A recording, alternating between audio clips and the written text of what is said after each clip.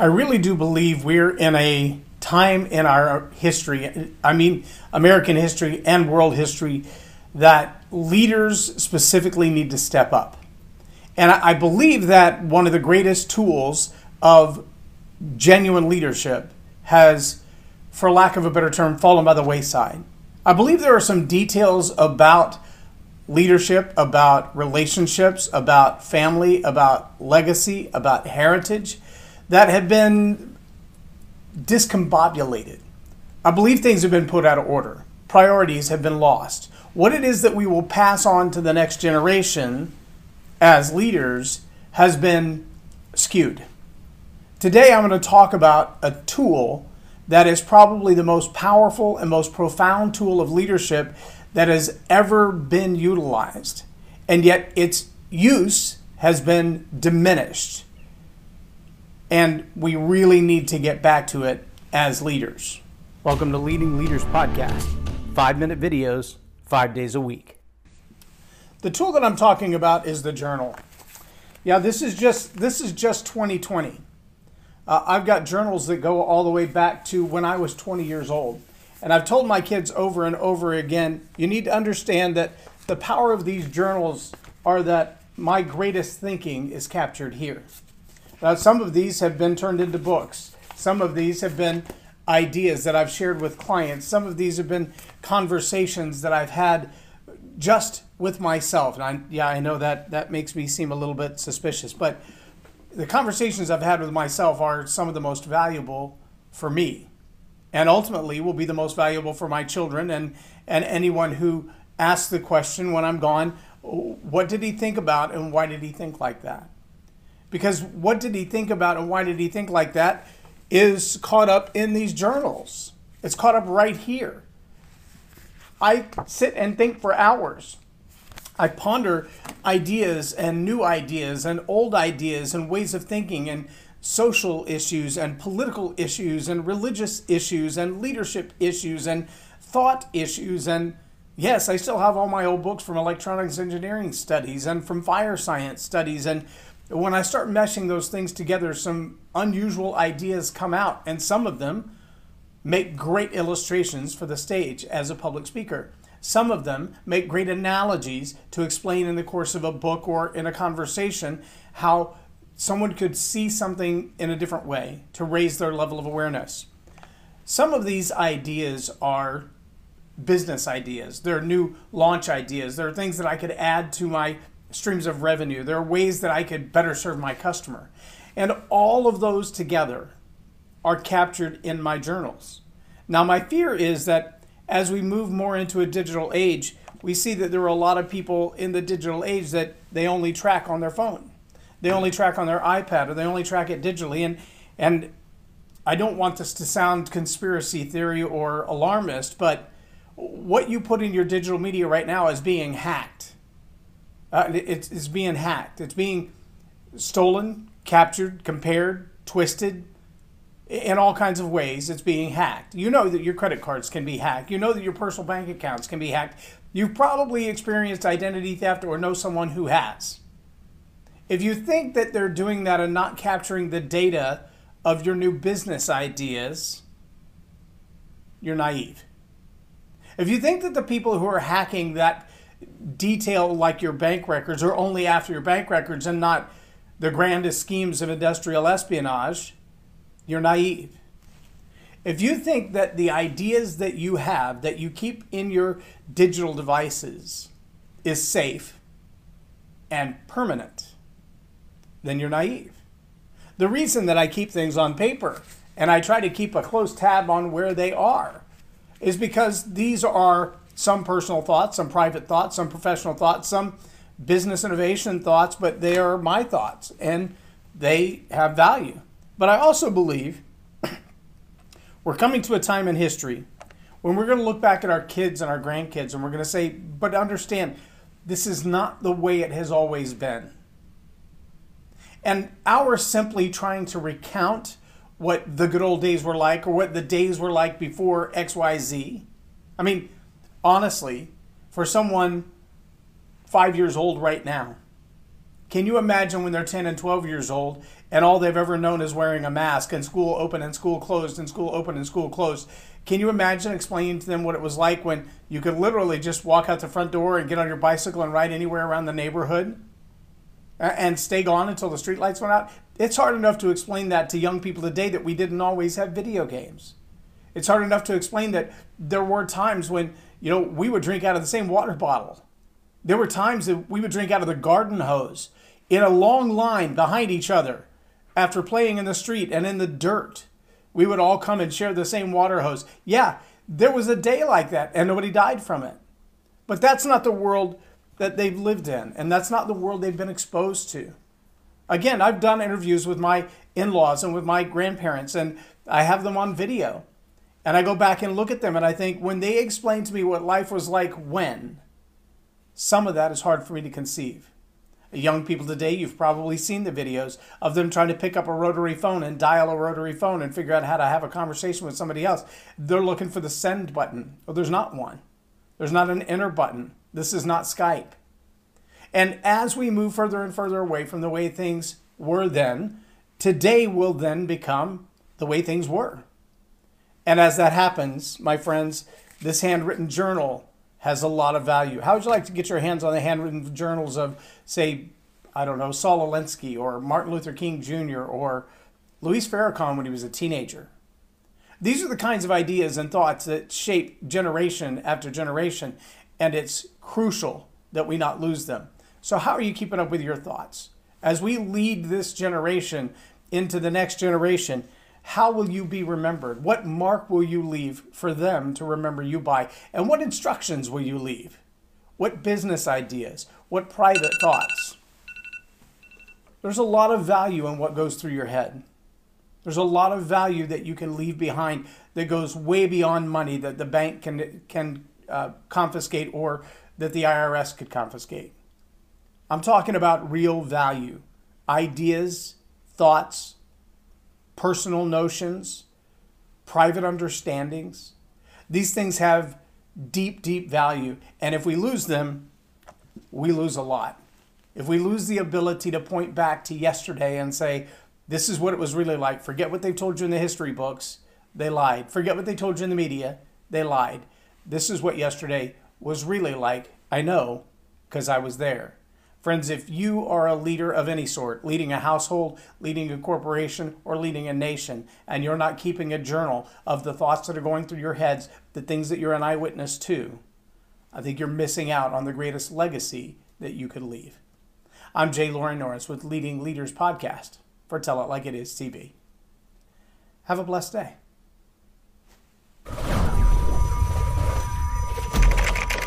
Subscribe now for our extensive video library of leadership lessons promoting faith, family, and freedom.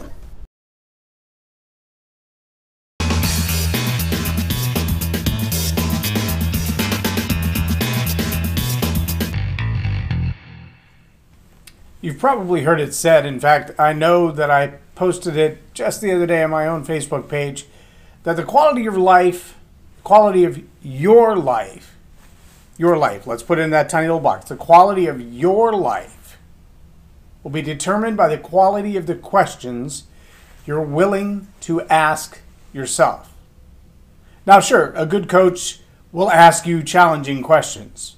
A good coach might even ask questions that you wouldn't have thought to ask yourself. A good coach will even ask you questions that you probably don't want to answer. But the reality is, regardless who asks the question of you, your willingness to answer the question is going to make all the difference in the world in the quality of your life. Quality of your life will be determined by the quality of the questions you're willing to ask yourself. Today I'm going to share with you 5 questions that I believe if you're challenging yourself enough to answer these 5 questions, you will find a better quality of life in 2021 regardless of the outside circumstances. You ready for those 5 questions? Welcome to Leading Leaders Podcast. 5-minute videos, 5 days a week. Here's question number 1. If money were no issue at all, what job would I want to have? If money were no issue at all, what job would I want to have? See, here's what we find for a lot of people. They take the job that either suits the kind of lifestyle that they want to live, meaning the kind of income that they want to have, but that's really all there is to it. And many of them kind of grovel through the job because they don't like the work. They don't like the people they're working around. They don't like the tasks that they have to perform. They don't like the industry that they're working in. I knew a young lady who's since gone to cancer, but I remember in her, I would say about mid-20s, she decided that in order to have a secure future going forward, financially speaking, purely financially speaking, she was going to go to nursing school. And she did. She went to nursing school and she got through the first half of it. Didn't quite get her bachelor's degree, but she did get a job in the hospital. And the first time they asked her to draw blood or change a bedpan, she said it nearly made her sick to her stomach. She thought she was going to throw up on the patient and she quit the job. Now, if you took the job because you wanted the money, but didn't realize the tasks associated with the job, is there enough money in the world for you to be doing the kinds of things necessary to be in the nursing field? Because blood and guts and bodily fluids, that's going to be a normal part of your day. And if you're not up for that, is there enough money in the world to make you want that job? So if money were no issue, what job would you want to have? Here's question number 2. Say there were no travel restrictions, costs were not an issue, none of those things were prohibitive, and you could travel anywhere in the world you wanted to. Where would you go? If you could go anywhere in the world you wanted to, where would you go? Now, I know some of you right now, you're already thinking of time travel. You want to go back to 2019 to the way things were before. Or you want to go back 20 years to that loved one that you lost. Or you want to go ahead 15 years to that 2-year-old being old enough to take care of themselves. But that's not what I'm talking about. We're not talking about time travel or interstellar travel. We're talking about in the world as we know it today, if cost was not prohibitive, if travel restrictions were not prohibitive, if there were ideas and opportunities that you could share or learn anywhere in the world, where would you go? Where would you go? Question number 3. Ask yourself, who am I allowing in my life who challenges me? They challenge what I think. They challenge what I say. They challenge what I do.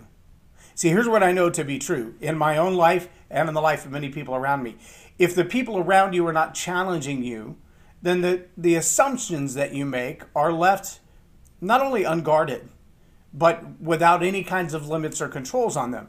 There are times when that unlimited, unrestricted, unprohibited opportunity to think and imagine and grow and stretch is awesome. But there's also time in your life that you need to have those people who are going to box your ears, so to speak, who are going to put you in your place and tell you you're wrong. Not only is your idea not correct, but it's reckless. Not only is what you're thinking not healthy for you, but it's going to lead you in a bad direction. See, there are a lot of people whose thoughts and ideas get to go unchecked. There's no restraint. There's no accountability. There's no one to tell them, that's a really bad idea. I wouldn't do it that way. And when that happens in your life, you may not lose control immediately, but eventually you will find yourself in a place where no one can tell you that you're wrong. You've surrounded yourself with the emperor has no clothes kind of environment. You have a world of yes people around you. And as a leader, that is a very dangerous place to be.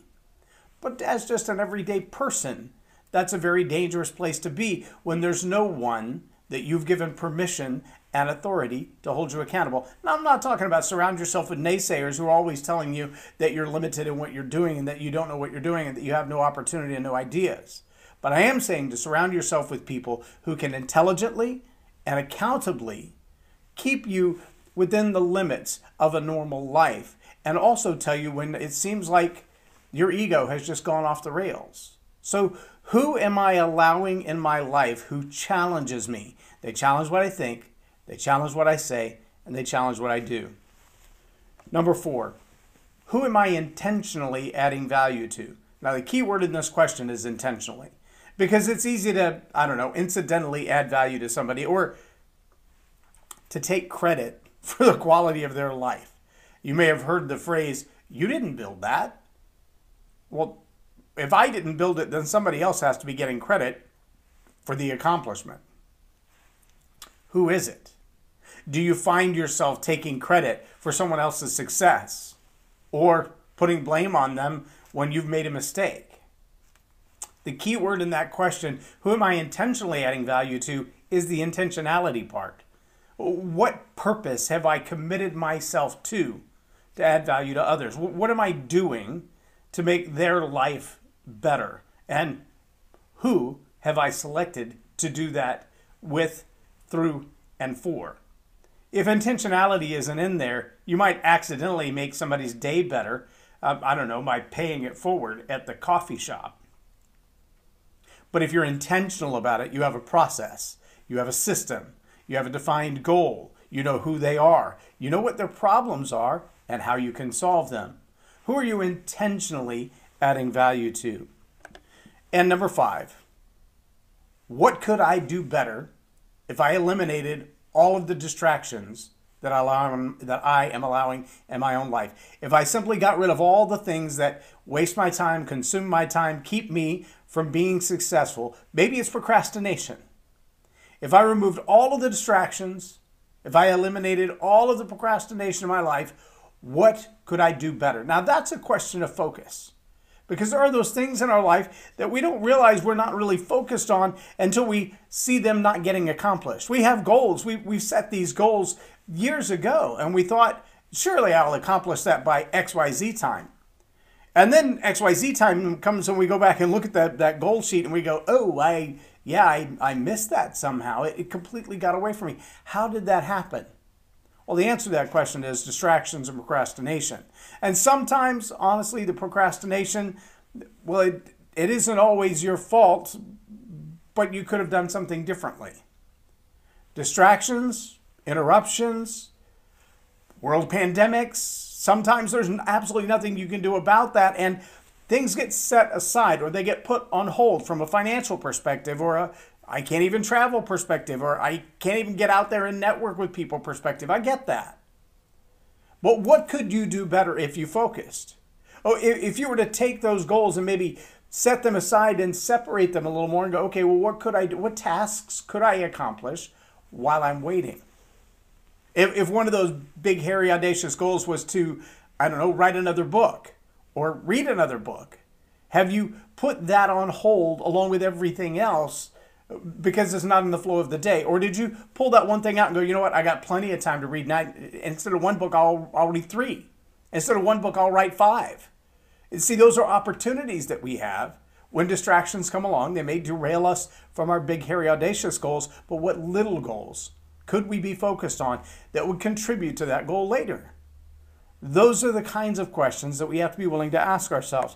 And if you're a leader of any sort, these are the kinds of questions you should be asking people that you lead as well. Again, the greatest determinant of the quality of your life will be the quality of the questions you ask yourself. Not just the questions you ask yourself, but the questions that maybe others ask and you allow to settle in as questions that you're willing to ask yourself and answer. As a leader, you should take those same questions, the ones that challenge you, and pose them to the people that you lead. And ask them honestly, are you willing to consider these questions? You don't owe me an answer, but it would change your life and the quality of your life if you would take the time to answer them to yourself. So ask some deep questions and then hold yourself accountable for them. And you will find that going into 2021, regardless of what the year brings us, I know there are a lot of people right now who are not even willing to say, this is my year, because we saw what happened in January of 2020. And by spring, the whole world was different. We realize that could happen again in 2021. We also realize, though, that regardless of everything that happens around me, I can only control what happens in me. And what happens in me is the greatest opportunity that I have. And so it is for you. I'm Jay Loren Norris with Leading Leaders Podcast for Tell It Like It Is TV. Have a blessed day.